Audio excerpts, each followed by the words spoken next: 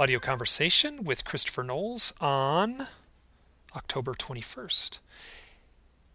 Hey, this thing that you're about to listen to came about in this nutty flurry where Christopher Knowles and I were both commenting on certain things on certain Facebook pages, and we were overlapping each other. And finally, I just emailed him and said, "Hey, do you want to talk?" Expecting that we would have a phone conversation, trying to hash this out, what's going on. And this is all circulating around the events of October 10th in New York City. And instead of giving me a call, he said, "Hey, do you want to do a quickie podcast?" To which I thought for 2 seconds, and I said, "Sure." So on went the headsets, on went Skype, and what you're going to listen to is a sort of frenetic flurry of us just speculating off the cuff. In a funny way, I thought it turned out really great. I hope you enjoy. So you want to just try to make a little podcast out of this? I can edit it down and boil it down to something, and yeah, sure. You lead, and I'll follow, because you're tracking this story more closely than I am. And I'm not sure if so I am tracking it, and I'm tracking it, I gotta say, from a great distance where I'm not really digging that deep, but a bunch of stuff has come up that I think is interesting. One thing that I thought was really interesting was that there was did you hear an audio interview with, on some podcast? Oh God, this is so strange that this stuff gets posted so fast. But they found somebody who was a witness that day, and he, in no uncertain terms, says, like, those were not balloons. I'm interjecting here to say that I found that clip during the editing process here, and it's posted at the very end of this podcast. So if you want to listen to it first, you can scroll right to the end and listen to that, and if not, just wait. You'll hear it. It's about a 5-minute clip of this guy talking about what he saw. There's a quote. Well, let's go live. Let's go to tape. And we're recording right now. Oh, okay. So never mind, folks. Okay, so you were saying that there was a witness there on the scene who is an ex-Marine who's used to spotting things in the sky, and had said in no uncertain terms that this was not balloons, that this was something else. Go ahead. Yeah, and so I thought that was interesting. It doesn't prove anything. And then did this guy identify himself by name? I think there's a quote of him somewhere. Oh God, this is so typical of, you start digging and you start clicking on things and Googling things, and all of a sudden your desktop is just awash in these things here. So interjecting here again, yes, the guy does use his real name. His name is Chris, and he runs a website called Polygraph Radio, which is easy to search out. I don't know his last name. And there was a couple other folks that there's this one guy, and I can't figure out his name, and he has a website he has a blog called UFO Disclosure Countdown Clock. And, yeah, you sent me that link. And that quote is on today's blog posting. Yeah, you see, the thing that raises the red flags for me is this whole idea that this all made the news almost instantaneously, that the news is following this, the TV news, local New York broadcast news is following this almost instantaneously. And to me, that this something just raises a bit of a red flag for me, because in my experience, whenever the news does this, it's always something that ends up being exposed as a hoax or balloons or whatnot. And of course, the very next day, after this event, there's all these big headlines on the front page of the Daily News about this being balloons and blah, blah, blah. And then, it's like, how many events in one day can be throwing up balloons? There's something just very, very off about this whole event for me. And really even, tracking it from the beginning,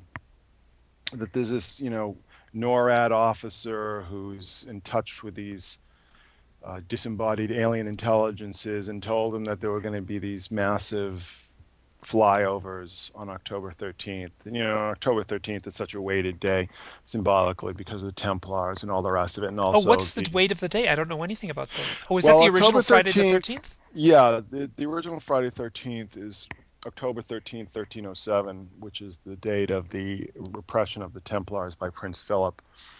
But also October 13th, I believe, is the first day, or either the first day or the big showdown where there was 100,000 people there at Fatima in Oh Portugal. God, yeah, yeah. Yeah, the whole miracle of the sun and And the that was Virgin, took place on the 13th of the month for 6 months in a row. something like that. Yeah. So this is obviously a day that's very weighted in symbolism, and it's if you're going to sort of look for something that's going to give you a little extra kick, a little extra resonance, you're going to look for a day like that. The people who are tuned into conspiracy or esotericism, ufology, they're going to know that day. Yeah, I mean, the thing is it's the whole thing just seemed just a little too staged to me. There was some festival in, I think it was in Times Square, where they start releasing all these And that balloons. was this festival that was related to, yeah, it's the Spanish capital, the beginning of the construction of the Spanish capital's famed avenue, widely known in Europe as the Spanish Broadway. And so it was a way to increase tourism in the city of Madrid. Mm-hmm. Yeah. These there's photographs which are on online here, and this is I'm looking at a newspaper article here online from the 14th, so the day after the 13th, and sure enough, there are all kinds of pictures of in the background of big clusters of bright yellow balloons all tied tightly together, and they supposedly let those balloons go at a certain point in this publicity stunt for It's so bizarre, yeah, it sounds like for the Spanish Tourist Bureau or something. Well, no, what's the background here? The background here is the sort of constant drumbeat of we just had the press conference with the guys who, released information that anybody who's followed ufology with any kind of seriousness is familiar with these stories about UFOs over nuclear installations. And on the blog, I had covered this whole story about these flyovers at that enormous fire at the Idaho National Laboratory. Which is literally I saw the smoke from that fire out my house. So I mean Yeah. that's just a little bit to the west of me. So then we had that huge story that the UN ambassador to the aliens, and then there was another Royal Society confab about extraterrestrial intelligence, things like this. Then we have this whole story leaking out of the exoplanet, the twin planet, basically. That's 100% chance of life, and then the story with the signals being detected there. But every one of these stories, there's always like this big controversy over. There'll be this announcement, and then there'll be a denial. Like the Everyone, like the woman whose name is Mothman. What's her yeah, exactly, the yeah, lady, the yeah, Indonesian scientist whose name is Mothman and was going to be the ambassador to UN's. That was presented in mainstream newspapers, and then 2 days later, there was just like, oh no, that's it's nothing at all of the sort. yeah. But the thing is that there's once the headlines died. See, this is very interesting how this is all managed. You have the announcement, and then you have the big denial or debunking the next day. But then things get a little messier. Things get a little more uncertain. It drifts back towards the middle of the newspaper, so to speak. It's no longer above the fold. But all of a sudden, you start to see, well, maybe she was a little more involved in this than people are letting on. Maybe what's going on at the Royal Society isn't quite what the debunking the next day said. As far as this situation with the sightings in New York, I mean, here's one of the things that people need to realize is that there are sightings all the time, every day. They're being reported every single day. And these are just the ones that are reported. I think Richard Dolan was saying something like this. MUFON gets, 13 reported sightings, documented sightings a day. And then this is also this really interesting phenomenon where people will be looking up in the sky and they'll take a picture, and then when they go home and look at it, their digital photograph on their monitor, all of a sudden there's some sort of object there. There's a disc or whatever. So this is all going on, I'm saying. And it seems to me that if you were going to try and, tamp this down a bit, you would do something where there would be some big expectation, some apparent sighting, and then some major letdown. Because when you do this, when the media does this, and they've done this several occasions with other things, the build up, the apparent climax, and the inevitable letdown, what that does is that it makes people, it inhibits people. It makes people very hesitant to come forward. You know what I mean? Because the build up just leads to, humiliation, as it were. And this is what I'm saying. It's like instances like this, when it makes the news, it's just been my experience that it turns out inevitably to be some sort of put on. Now, there are situations like Stephenville and the Phoenix Lights where the news isn't necessarily covering the sighting. They're covering the controversy over it, and it's always much later. A lot of times it's well after the event itself. You understand what I'm saying? And now that it's That the 2010, like the ability for information to travel around the world instantaneously, they whoever the powers that be have to be really on their game and jump on these things instantaneously. Well, see, the thing is that they can't. I mean, there is this idea that's out there that I find really frustrating, and it's this whole idea of omnipotence, this perceived omnipotence, and it's just not true. I mean, people have this weird need to believe that there's some omnipotent power out there that's lording over them. It's almost a masochistic kind of impulse. But you know, the genie's out of the bottle. People are going to be exchanging information in all these different ways. The best way, really, that you can inhibit this and slow this project process down is exactly how I said, by creating false events and then, letting everybody peek behind the curtain. So then everybody feels embarrassed and humiliated and ashamed.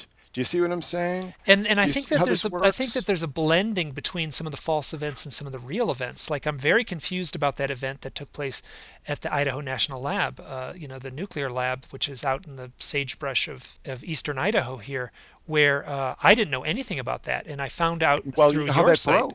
Exactly. Well, I'll tell you how that broke is that somebody was watching the news and saw a half second flash, had somehow digitized that news story.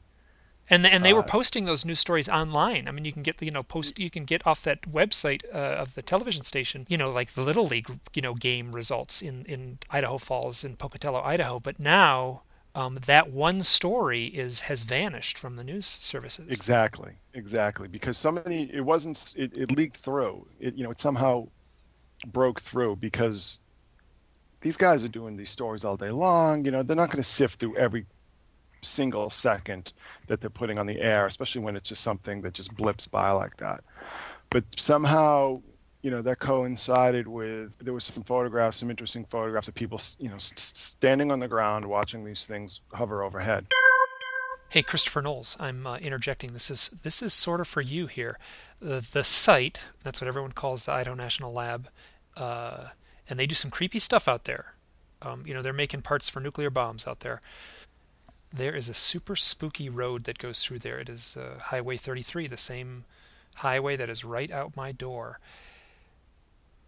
This place is so eerie in you know buildings way off in the distance as you drive down this extremely lonely highway. And I will add that every time I'm out there, all I can think of is like this is like some scene out of an X-Files episode. Um, and I, just thinking of you. So this is one of these instances where it's like something breaks through the gatekeepers, you know what I mean? But afterwards, it's sort of put down. I really, it's interesting because there's this new book out that argues, the whole argument that this is, and I get this a lot on the blog. It's very amusing to me. But this is all just psyops, and so I mean, there's this whole need to believe. It's interesting because there's a need to believe on so many different levels. The people go, oh, you just need to believe in these flying saucers. Well, at the same point in time, you need to not believe in it. You know what I'm saying? You need to believe in the omnipotence of people who you perceive as your enemies. So it's a very complex issue, but when it gets to things like this sort of phenomenon, it's like be extremely skeptical. Yeah, and Whenever the TV news is on the story almost instantaneously, be very skeptical. Absolutely, no question about it. And my thought is and I have no proof, and this is just absolutely off the cuff speculation. I have not attempted to search out the sources of these things. This is all just you know dust from the internet that I've accumulated here. What people were reporting was seeing basically was tiny lights in the sky, right? Little dots. They were far away. They, no one's told stories of seeing anything up close. Some people said they were shiny. Some people said they were yellow. There was reports of them merging together and then staying frozen and moving around side to side. These things are all pretty easily dismissed by someone who would want to just debunk it. They could just say, oh, the eyes are playing tricks on people, and you could leave it at that. But those reports did come through where people were saying these anomalous things that don't follow what balloons would be doing. Um, Hmm. if the government really has spent trillions of dollars on aircraft and weapons of war and things like that, I'm quite certain they've looked into things that would perhaps trick a artillery observer on the other side of the battle lines. So I don't put it beyond the I don't want to sound like Will Smith from Enemy of the State, but I don't put it beyond the government to have something that can mimic little teeny dots in the sky that do anomalous things.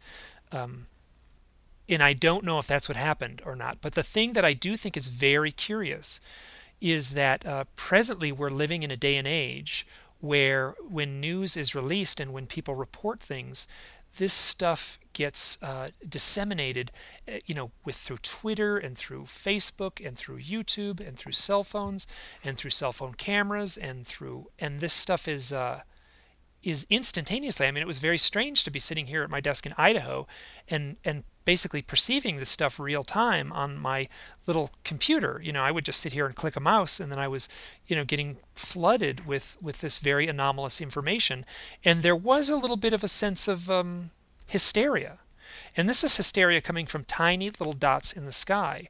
And I'm just if they, let's say they actually were balloons, just balloons, nothing more balloons.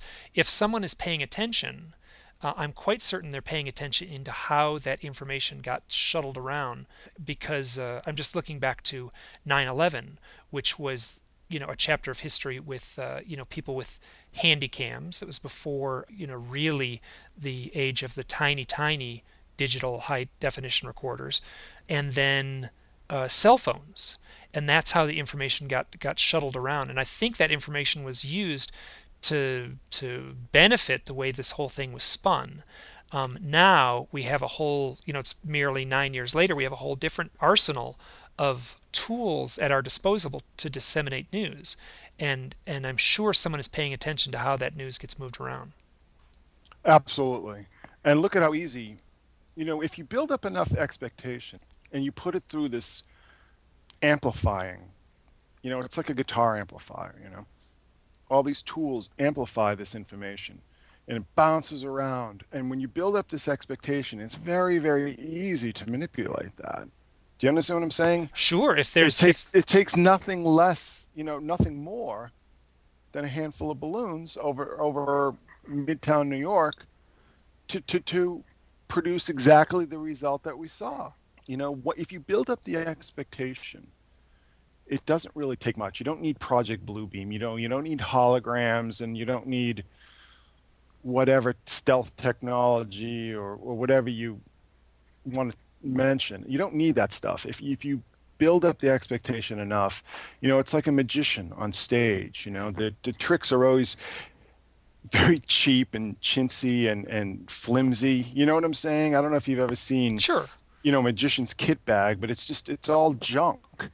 But what they do is that they psych you out, and they build this expectation and this air of sort of mystery about it. See, and this is why I'm saying we have to be like really super careful about this. And I would say almost as a general rule to disbelieve automatically any of these reports in the mainstream media. And this is something I've been saying for a few years now, because there is this problem of people with all this technology in their hands. And like I said, there are these constant sightings being circulated all the time, certainly not in the mainstream, but in a growing subculture. The real issue here is the accumulation. The accumulation of evidence is really what does it. I mean, one sighting, one event isn't going to make or break anything. It's really, science is accumulation. It's the experiments being repeated. And that's the thing that really needs to be dealt with.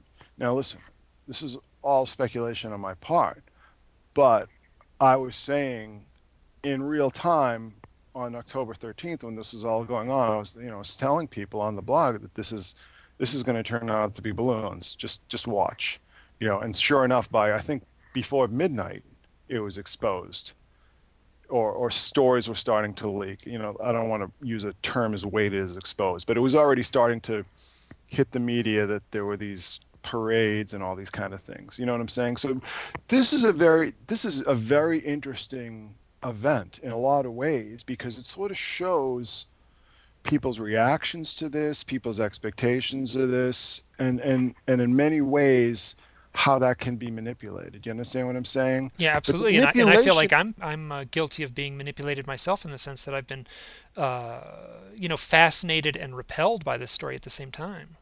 well, see, there's a deeper story than just what was in the sky here. The real issue, listen, when it comes down to all these topics about flying saucers, UFOs, whatever you want to call it, the real issue here is not what's going on up there. The real issue for us is how people respond, what it means to them, what it means to how they describe reality, how they see themselves and their place in the universe, all these big major questions. And that's why this topic is so fascinating.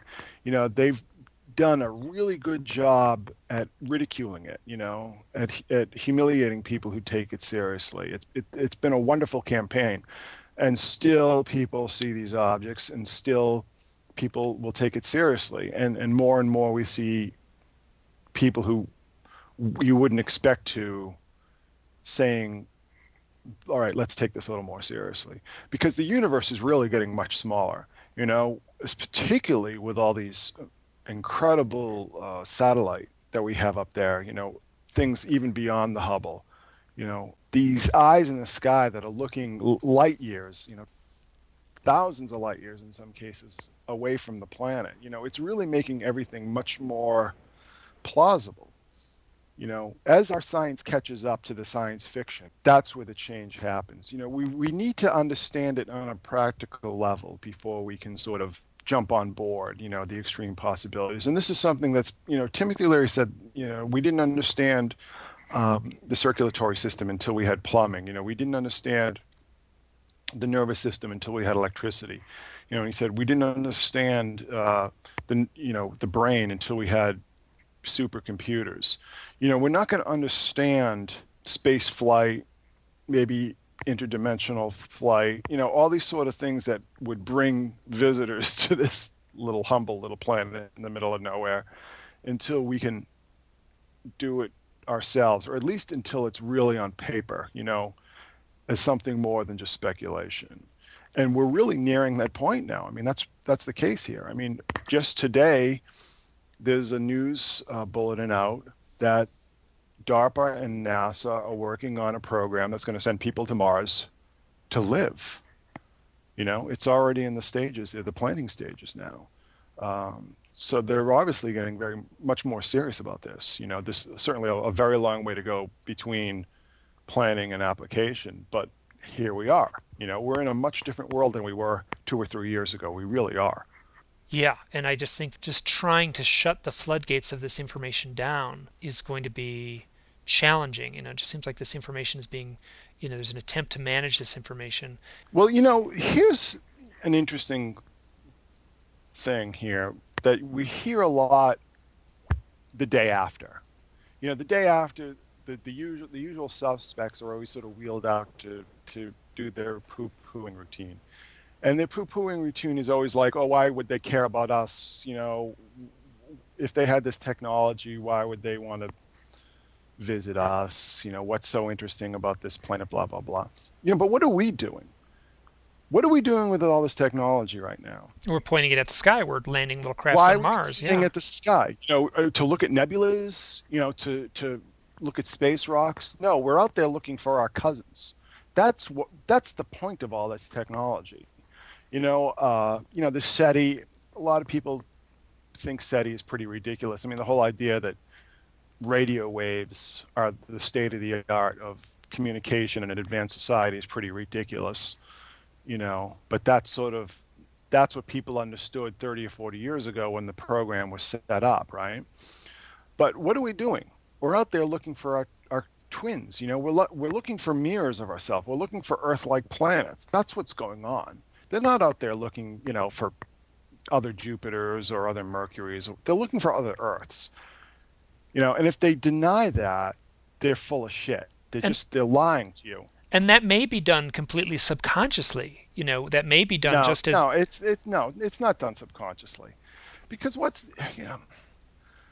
listen, there are a lot of people who gravitate towards the science who are very antisocial people. They sort of want to just escape.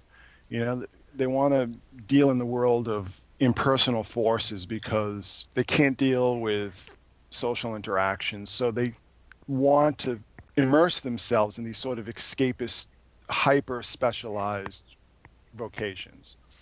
But the people who are spending the money on all of this, you know, are people who are looking for other planets. The Vatican has a vast array of observatories out there and state-of-the-art telescopes, all this sort of thing. They're not, they're not out there looking for space dust or black holes. They're out there looking for other planets. They're looking for God, basically. I mean, that's what they're doing. And certainly the Mormons, I'm not sure exactly how far advanced the Mormons are into all this, but certainly they're huge into sci-fi. And a lot of people would even argue that the basis of the Mormon religion itself is science fiction. I mean, some people would say that.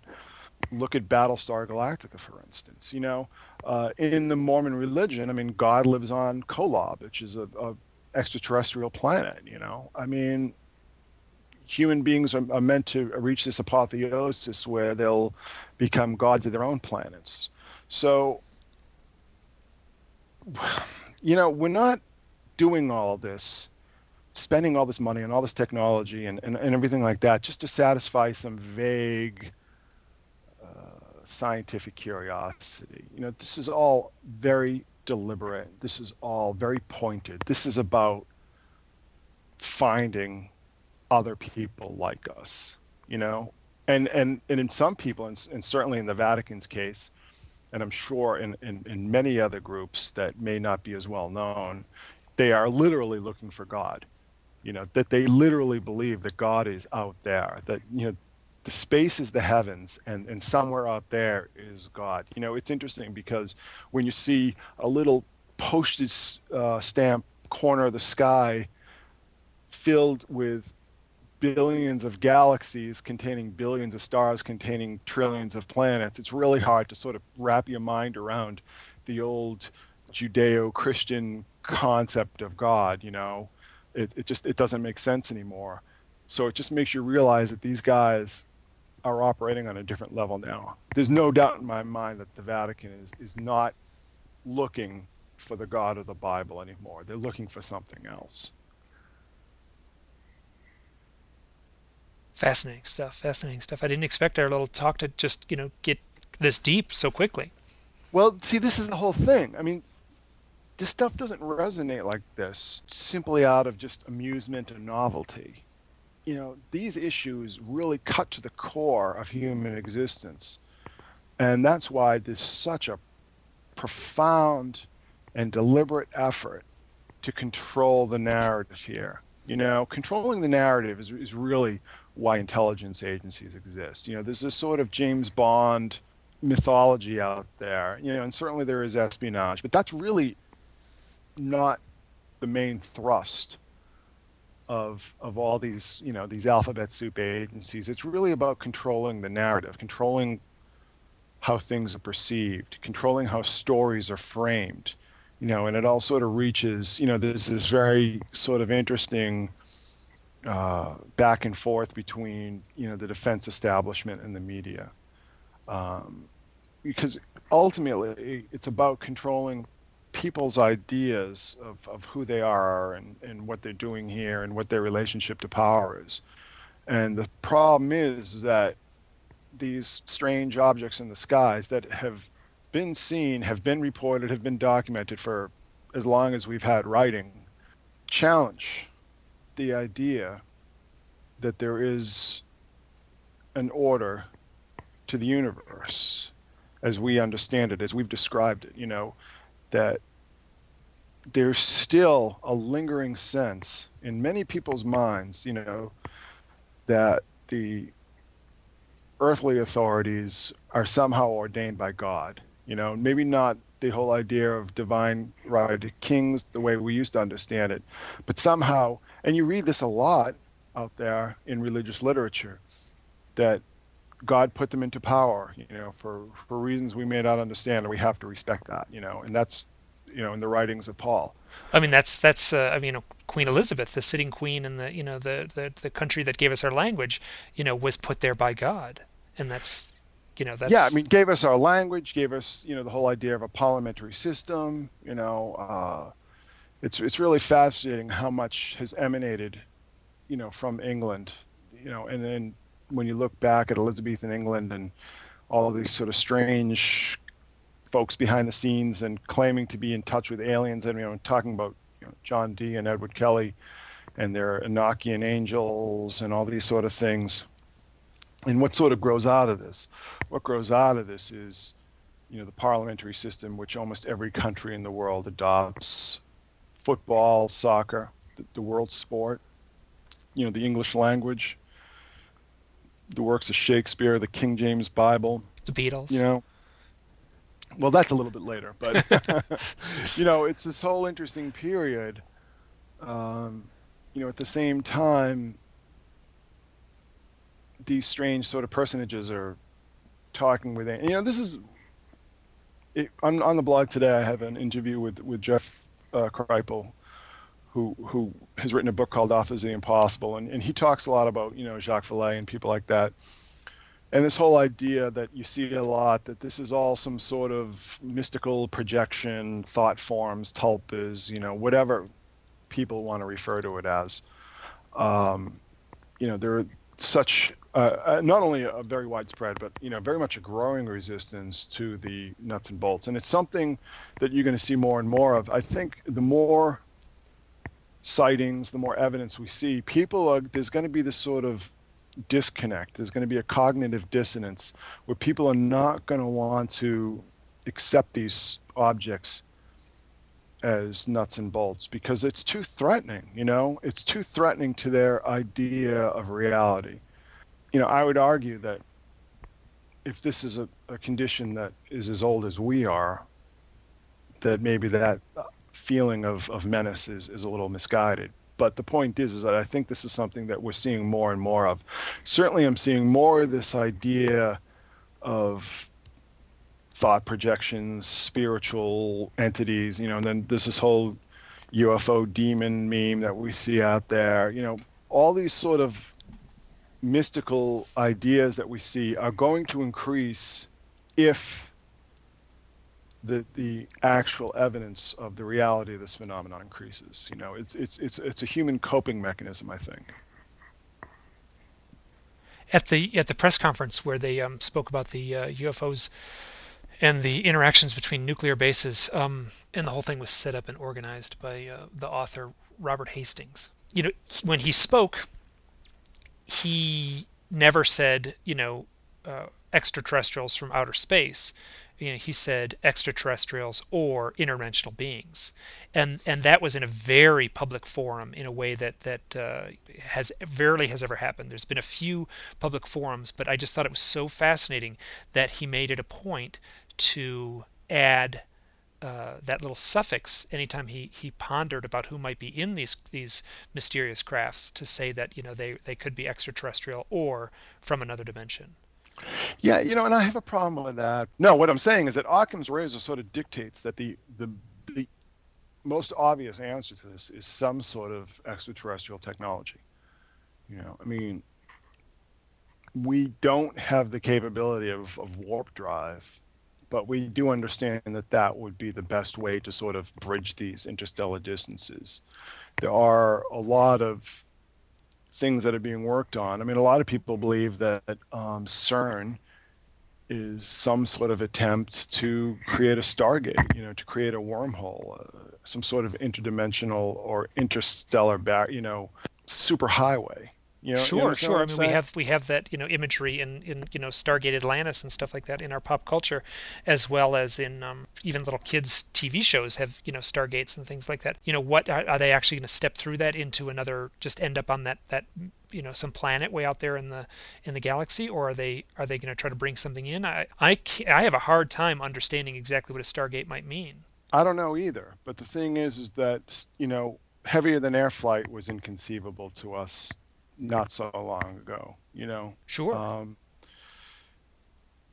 Certainly digital technology, communications, things like this, you know, not very long ago in the grand scheme of things, were just be considered magic. You know, I still sort of like this idea that Arthur C. Clarke put forward that any technology sufficiently advanced is indistinguishable from magic. Because when you start to look at things like the UFO phenomenon, whatever it is, and start to project all these sort of mystical and magical ideas, it's very, very easy to get lost, very quickly into some very, very murky waters. Sure, and I feel like I have been lost in those murky waters at times.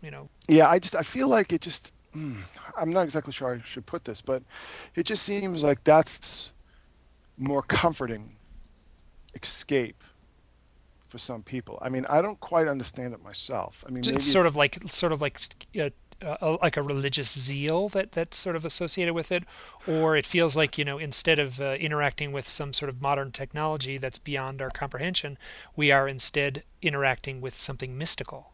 well, maybe if it's something mystical, maybe we can pull out these old texts and somehow feel that we can relate to it or deal with it. If it's some sort of advanced technology, we're screwed. Basically, we're at its mercy. But if it is, I think this whole need to make this a spiritual phenomenon sort of arises from this sense of helplessness in the face of impossibly advanced technology. Absolutely. Absolutely. And I will also say that on the receiving end of some of these things, um, in my life events, I've had a couple fleeting experiences where I've interacted with something extraordinarily bizarre, and it doesn't feel like I'm like someone's pushing a button in a machine around the corner from me. It feels like something magical has happened. So I think that there's just an inherent like we're hardwired to feel that awe, that magical awe. And I almost want to have like John Williams music playing in the background when to describe something like this, as opposed to the click of a switch. Well, when you talk about abduction phenomena, I mean, here's an interesting thing. 20 years ago, we didn't understand wireless technology. We didn't really have let's let's actually let me take it back a little further than that, to sort of the Betty and Barney Hill era. We didn't really understand wireless technology. We didn't understand how all this experimentation to induce certain states of consciousness by manipulating brain chemistry or electricity. We didn't really have a sense of digitally created environments. It could very well be that, and it's very interesting to me too, that there seems to be this cluster of the core of the abduction phenomenon seems to have maybe started sometime in the late 50s and sort of tapered off sometime into the mid 80s. That seems to be the core of this. And that almost seems like somebody was testing something out. Once again, I'm interjecting during the editing process. I feel like I have a pretty good handle on the literature of the abduction phenomena and what's going on uh, over the history of the last few decades.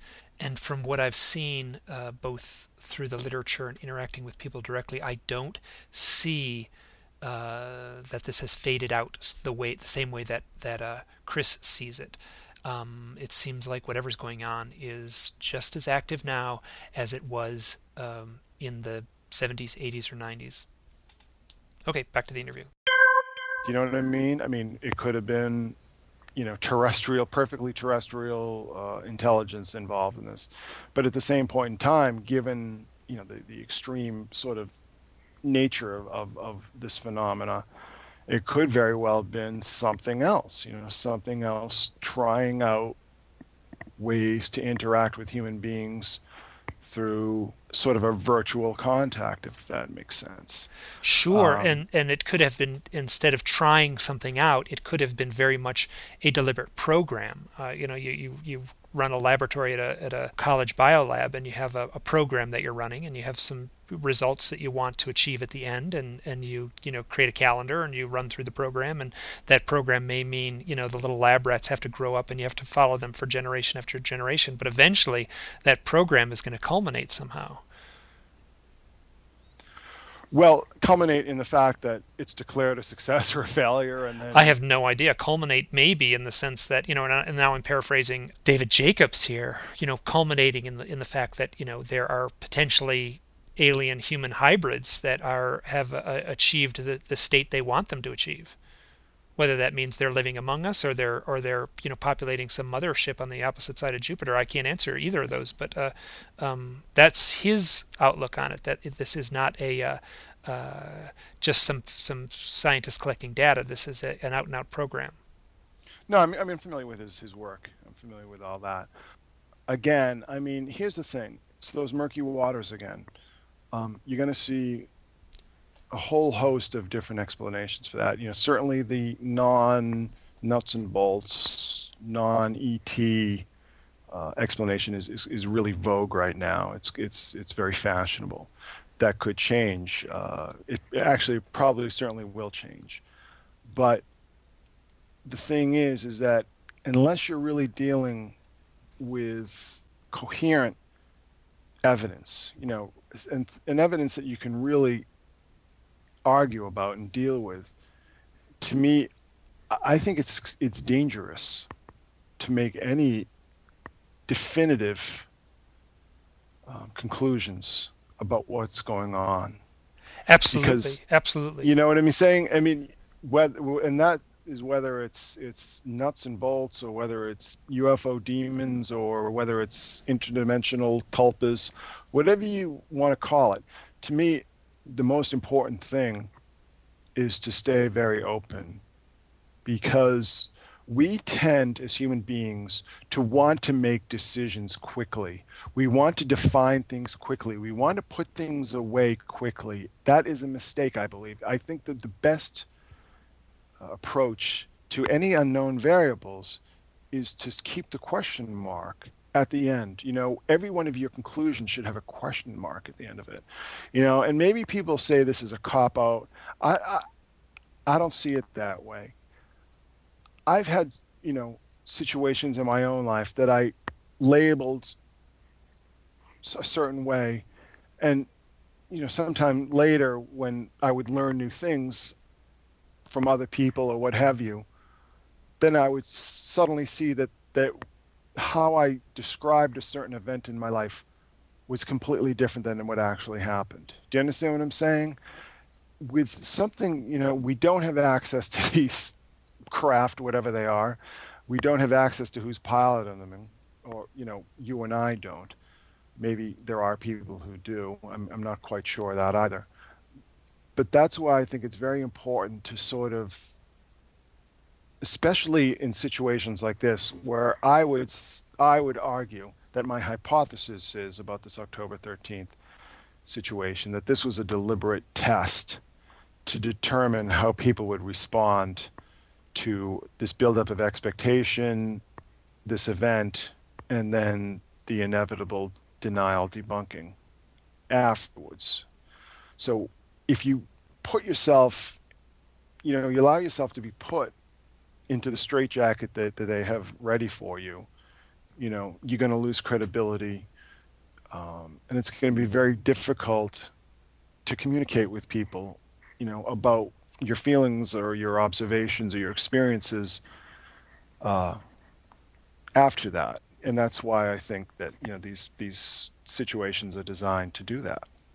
Again, that is a speculation, and I will put a sort of question mark that is a theory. But I think given the background, given the track record of these kind of events, I think it's a pretty solid theory. And these events have come rapid fire in just the last less than 3 months. So this is fascinating that this has happened so the frenetic speed of these events one after another. Well, people are paying attention now, increasingly, and I think that people, and most people, I don't think are necessarily going to be discouraged by this event. Maybe certain people whose curiosity is pretty shallow will just sort of tune out. But we're by no means at the end of this process. I think we're still at the very beginning. And again, it's going to be our science, our technology that's going to be driving a lot of our speculations about this whole experience that we've had for several thousand years now. Yeah, one of the ways I entered this whole thing here, just the initial reports that showed up is I had a friend, and she sat in a UFO conference, and she happened to be sitting next to John Mack, who she had met and worked with. And the presenter had video footage that they were showing, and I think it was video footage from Mexico City, and it was these little teeny white dots in the sky, these little teeny dots in the sky. And here's these people, the person that I know, and then John Mack, both of, the researcher, and then the person who's had, what amounts to, face-to-face interactions with something from another realm. And they both, John Mack basically sighed at this video footage and said, haven't we moved beyond little dots in the sky? And I sort of, when this whole thing started happening, late in the afternoon, when I sort of stumbled on this stuff on Wednesday, the 13th of October, that just sort of hung in the back of my mind.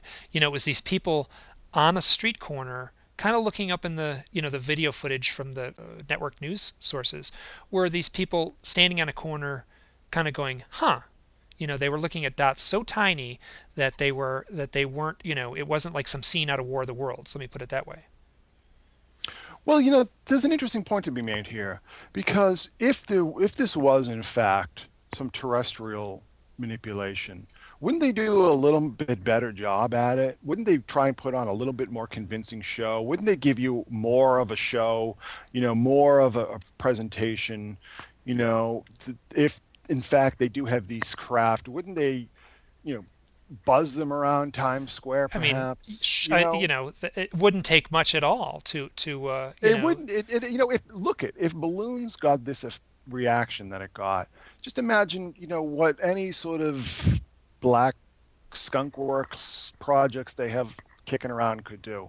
See, this is why I have a hard time buying into these arguments, because if in fact this is something that, understands that it will be recognized, but doesn't really want to be recognized, but you know what I mean? It's not going out of its way to make contact with us. It understands that we have the technology by now to sort of record its comings and goings, but it also understands that there's nothing we can really do about it. I mean, that's sort of how this thing behaves, doesn't it? You know what I mean? It doesn't behave like a deliberate manipulation. It sort of behaves like basically a reconnaissance operation that isn't terribly concerned with the opinions of the people that it's observing.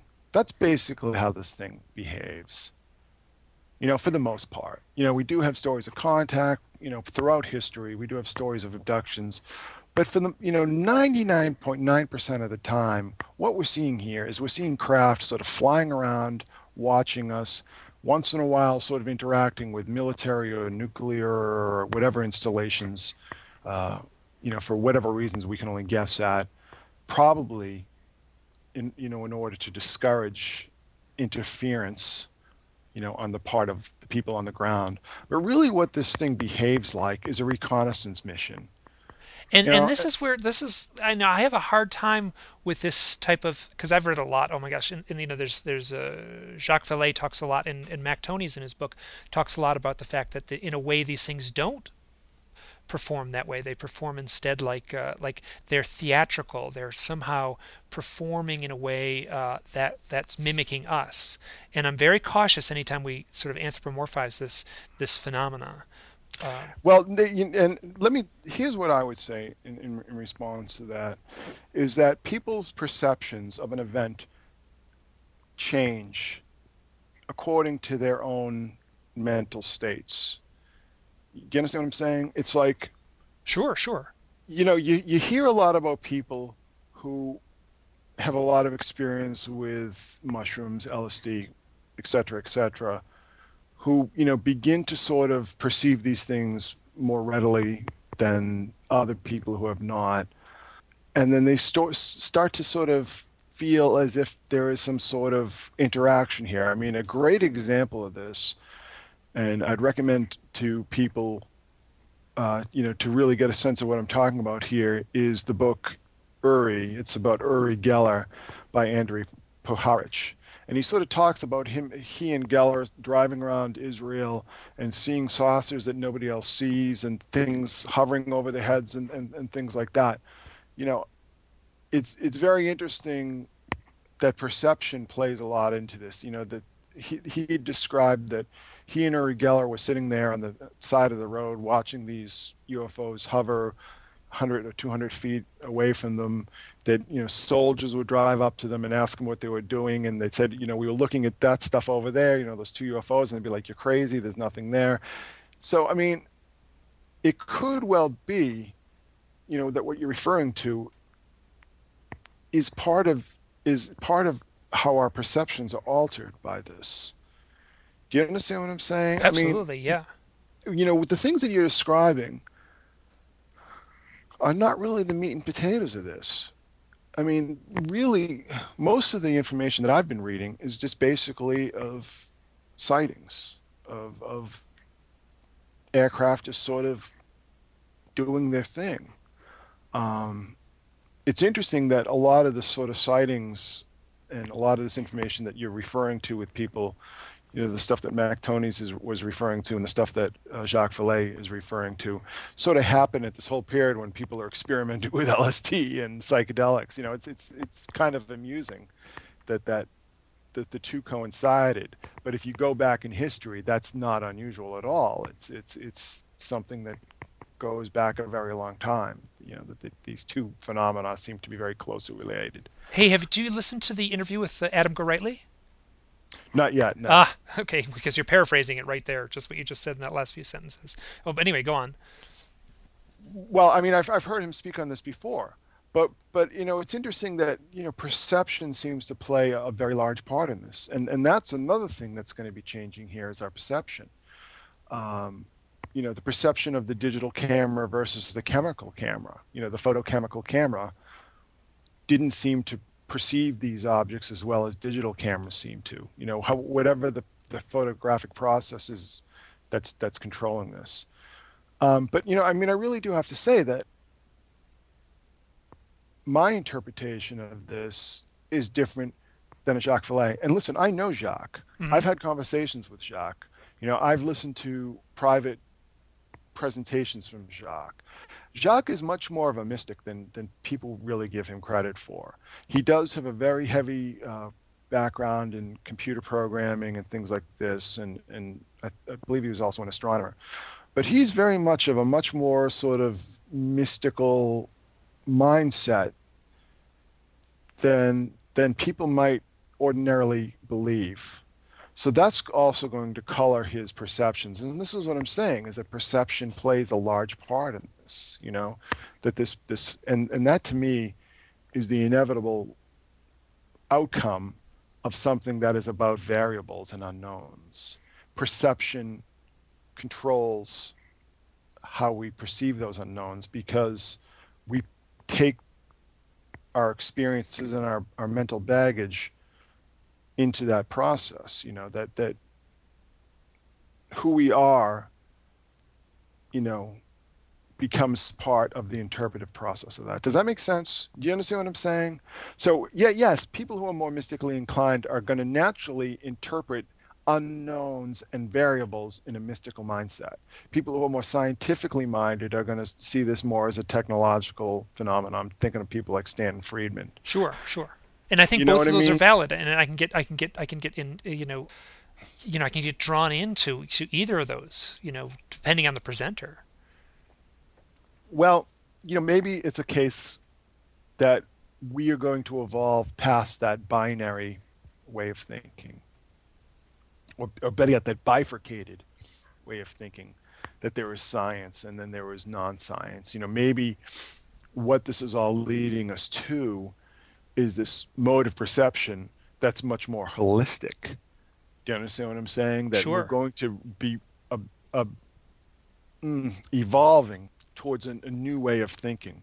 That we're transcending, the segmented, special, hyper specialized, hyper rational, and don't forget, rational means measurement, right? This whole idea that we can understand the world and the processes of the world by just simply measuring them. That's what science is stuck in right now. And that's not accidental, that's very deliberate. That's not the science of people like Isaac Newton, but that's the science we have today. That everything can be understood by fragmenting into working groups and measuring it. That's we until we get away from that mindset, we're probably going to be inhibited by reaching this greater understanding. And when you're talking about something as radically challenging to our belief systems and to our worldviews as extraterrestrial intelligence that could have evolved in ways that we don't even understand. We may project our own hyper rational mindset onto them, but maybe they've gone in a much different direction. Maybe the only way you can go is to transcend those limitations of reductionism. But what I'm saying is that I believe, my personal outlook is that the way we're going to get to an evolutionary stage that transcends this goddamn fucking rut that we're stuck in is going to be, what got us there is this division between fundamentalist, things have evolved to the fundamentalist mindset and then to the fundamentalist hyper rational mindset. That's this fork in the road that we need to sort of get back to this, on the same highway. Do you understand what I'm saying? Sure, And sure, and I think and, that the the UFO phenomenon is presenting a an incredible challenge, and somehow it's been well, it so. challenges both those people. Both of those opposing poles are equally threatened and equally challenged by this phenomenon. And to me, maybe there's something in there. Maybe there's some sort of unconscious recognition that this split, that this bifurcation that we've allowed ourselves to evolve into is not going to be what's going to get us off the planet, which is not going to be which is going to get our problems solved, which is not going to be which is going to allow us to escape our inevitable destruction, from probably from an asteroid or a comet, unless we disperse. I mean, a lot of scientists, Stephen Hawking most recently, have said this. But the thing is that right now we can't do anything because we're completely paralyzed by this bifurcated, this disjointed mindset that we're stuck in. So maybe, I mean, who knows? I'm not saying that who's ever up there is sort of leading us, it's sort of this carrot leading us along this way. But what I'm saying is that neither explanation, neither opposing pole is sufficient in dealing with this phenomenon. We're going to have to sort of, if not harmonize those two opposites, then transcend them, if we are going to try and really understand what's going on here. You know, all of these topics that we've discussed are all inherent in that one, this is all the deep background behind October 13th, 2010. Sure, it's meandering, it's maddening, sometimes you can just get lost in all these side roads, but this is what is playing in our subconscious minds, when you look up in the sky and see something that you didn't expect. All of this is playing into that. And that's why these events are so heavily loaded and why they resonate and why they do explode all across the internet and the Twitters and the Facebooks and all that kind of thing, because it resonates so deeply with all these issues, especially now that we're dealing with. So I mean, on the one hand, I can look at this phenomenon and say this was probably some sort of shenanigans, some sort of skullduggery. But on the other hand, I can look at it and look at the repercussions from it and say, wow, I mean, something as simple as balloons in the sky can resonate on so many different levels because of all these things that we're all grappling with, whether or not we acknowledge it. Yeah, well said. Anyway, that's what I have to say about it all. Good. And I was coming from a place where I was collecting these little data points on the phenomena or whatever happened on October 10th, or excuse me, October 13th, and just getting lost. And to me, like this story is almost the opposite in some ways of what happened on December 10th or December 9th, I'm sorry, with that spiral over Norway, that no one was expecting. That was just so incredibly bizarre and weird. And, unleashed this whole host of stories and resonances from that. In many ways, it's like the polar opposite of that because, Norway in the middle of December, where, anybody in their right mind is locked inside their houses At compared 7:00, to, yeah, whatever, 6:30 in the yeah, morning or whatever it was. compared Yeah. to New York City on a beautiful Indian summer day. Yeah. It's fascinating how those, And the one you thing know, was a projection that was like, by all rights, fantastic, a fantastic display in the sky. That I'm still, have no good answer. I've heard every piece of conjecture from Richard Hoagland to the Russian State Department or whatever it was that said it was a spiraling out of control missile. That was an impressive display, and what people were seeing in the sky in New York City were by all rights little teeny dots. yeah, I know. I mean, there may be anomalous display in there, but it doesn't sound like it was, a giant, psychedelic blue spiral. I know. It's interesting. The funny thing is too is that so many people were expecting the big V motherships, because of the way the story was presented. This whole prediction that this guy put out there. He really made it seem like V was going to be coming true. That these motherships that were a mile wide were going to be hovering over Manhattan. So when people see balloons, they sort of plug that expectation. The expectations are so strong among some people. Even people who was just sort of soaking this up through osmosis, that amplifies and enlarges the phenomenon that we saw. So, I mean, basically what I'm saying here is that it was a very fascinating day in some ways because it sort of told us a lot about, where we are with all of this right now. That a lot more people are tuned in than sort of are on the blogs and on the message boards and things like that. The more hardcore types. That this is resonating with people on a level that may be just below the surface, but I think these still waters are running very deep. Yeah, and I suspect that there's going to be a tipping point at some point where this stuff is dismissed as an outright fringe thing of the weirdo zealots on the outskirts, and but that I don't have any number. There's going to be a point when 49 turns to 51 as far as the percentage of people who are in tune with this kind of stuff, and I'm just curious what that'll mean collectively in our society. That But that then may again, but then again, like what I'm saying before is that be very, very.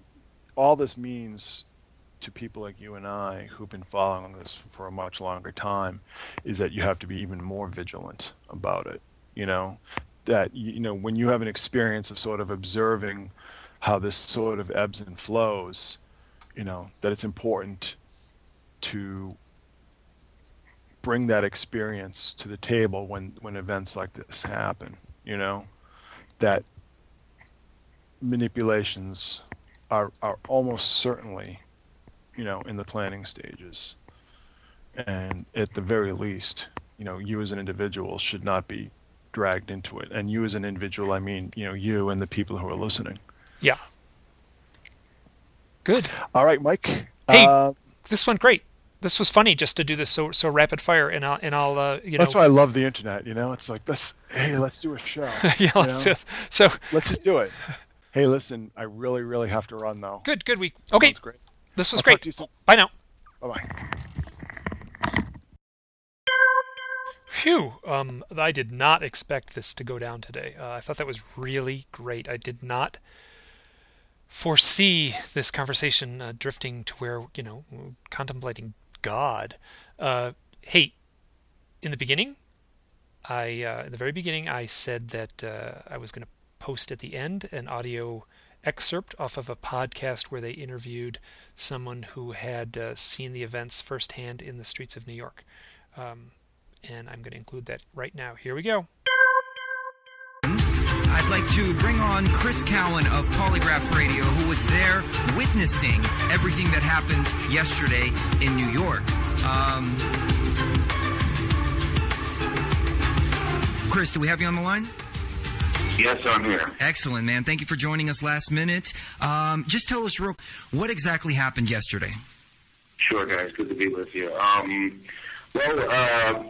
We were out shooting a music video all day, and just kind of running around the city getting outtakes. And a friend of ours called, mutual friend called, who was just shopping down in Midtown, and said, "Hey, there's UFOs above the Empire State Building."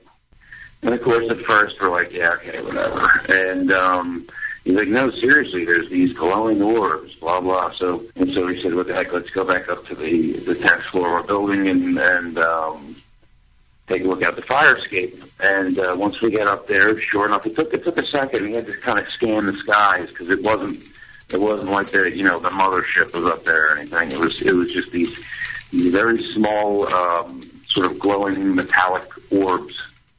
I guess that's really the only way I can describe it, for lack of a better word. But just let me just say from the start, that anybody who says that these things were balloons is confused, didn't see them, wasn't there, or was looking at something else, because they were not balloons. I don't care what anybody says. I worked on A6 intruders in the Marine Corps. I was in the 2nd Marine Air Wing, doing A224, and I was a student pilot, so I have a pretty good bead on this sort of thing. These things were about, I would say, anywhere between 40 and 50,000 feet, because there's a lot of air traffic over New York City, and so we had plenty of aircraft to use as reference. Okay, and most of these planes are just taking off out of LaGuardia and JFK. So they're around, 4, 5, 6,000 feet. And these things were well underneath whatever these objects were. Several of the objects, at first we saw a grouping of the objects, and there were maybe, at first I saw 5. People saw more than 5, the people who called us. And they were appearing and disappearing spontaneously. But by the way, there was no cloud cover at all. It was a clear blue sky. And these things were appearing and disappearing spontaneously. You would get one of the orbs that would stay completely stationary for a period of, 10 to 15 minutes, while others drifted away from those stationary objects. And so, we watched this. This went on for about 45 minutes, and at times, all 5 would completely disappear, and then one would just appear in the sky, just like I said, spontaneously. And then we noticed that there was a lot more air traffic. There were several helicopters, and I don't know, I can't say they were up there, checking these things out, because it was around rush hour, so they could have been, traffic helicopters or whatever. Mm-hmm. But towards the end of the whole event, 3 of these objects appeared and went due west, completely perpendicular to the way the other objects had been traveling previously, in sort of a formation, and traveling at a much higher rate of speed. and they traveled right over our apartment building and, out over the river.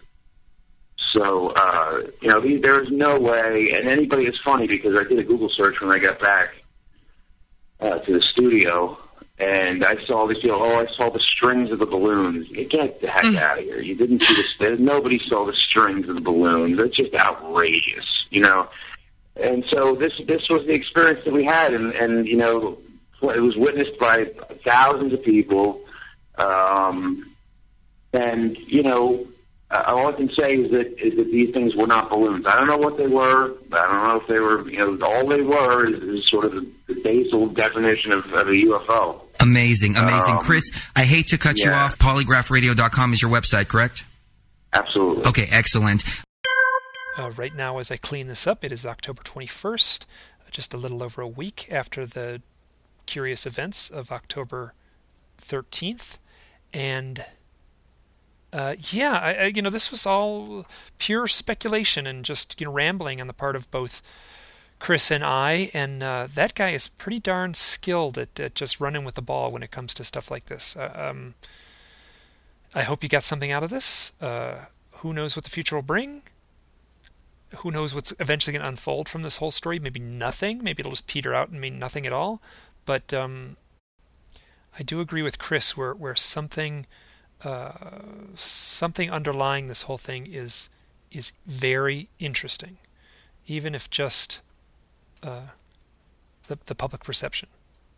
If you made it this far, I hope you enjoyed it, and thanks for listening. Bye now.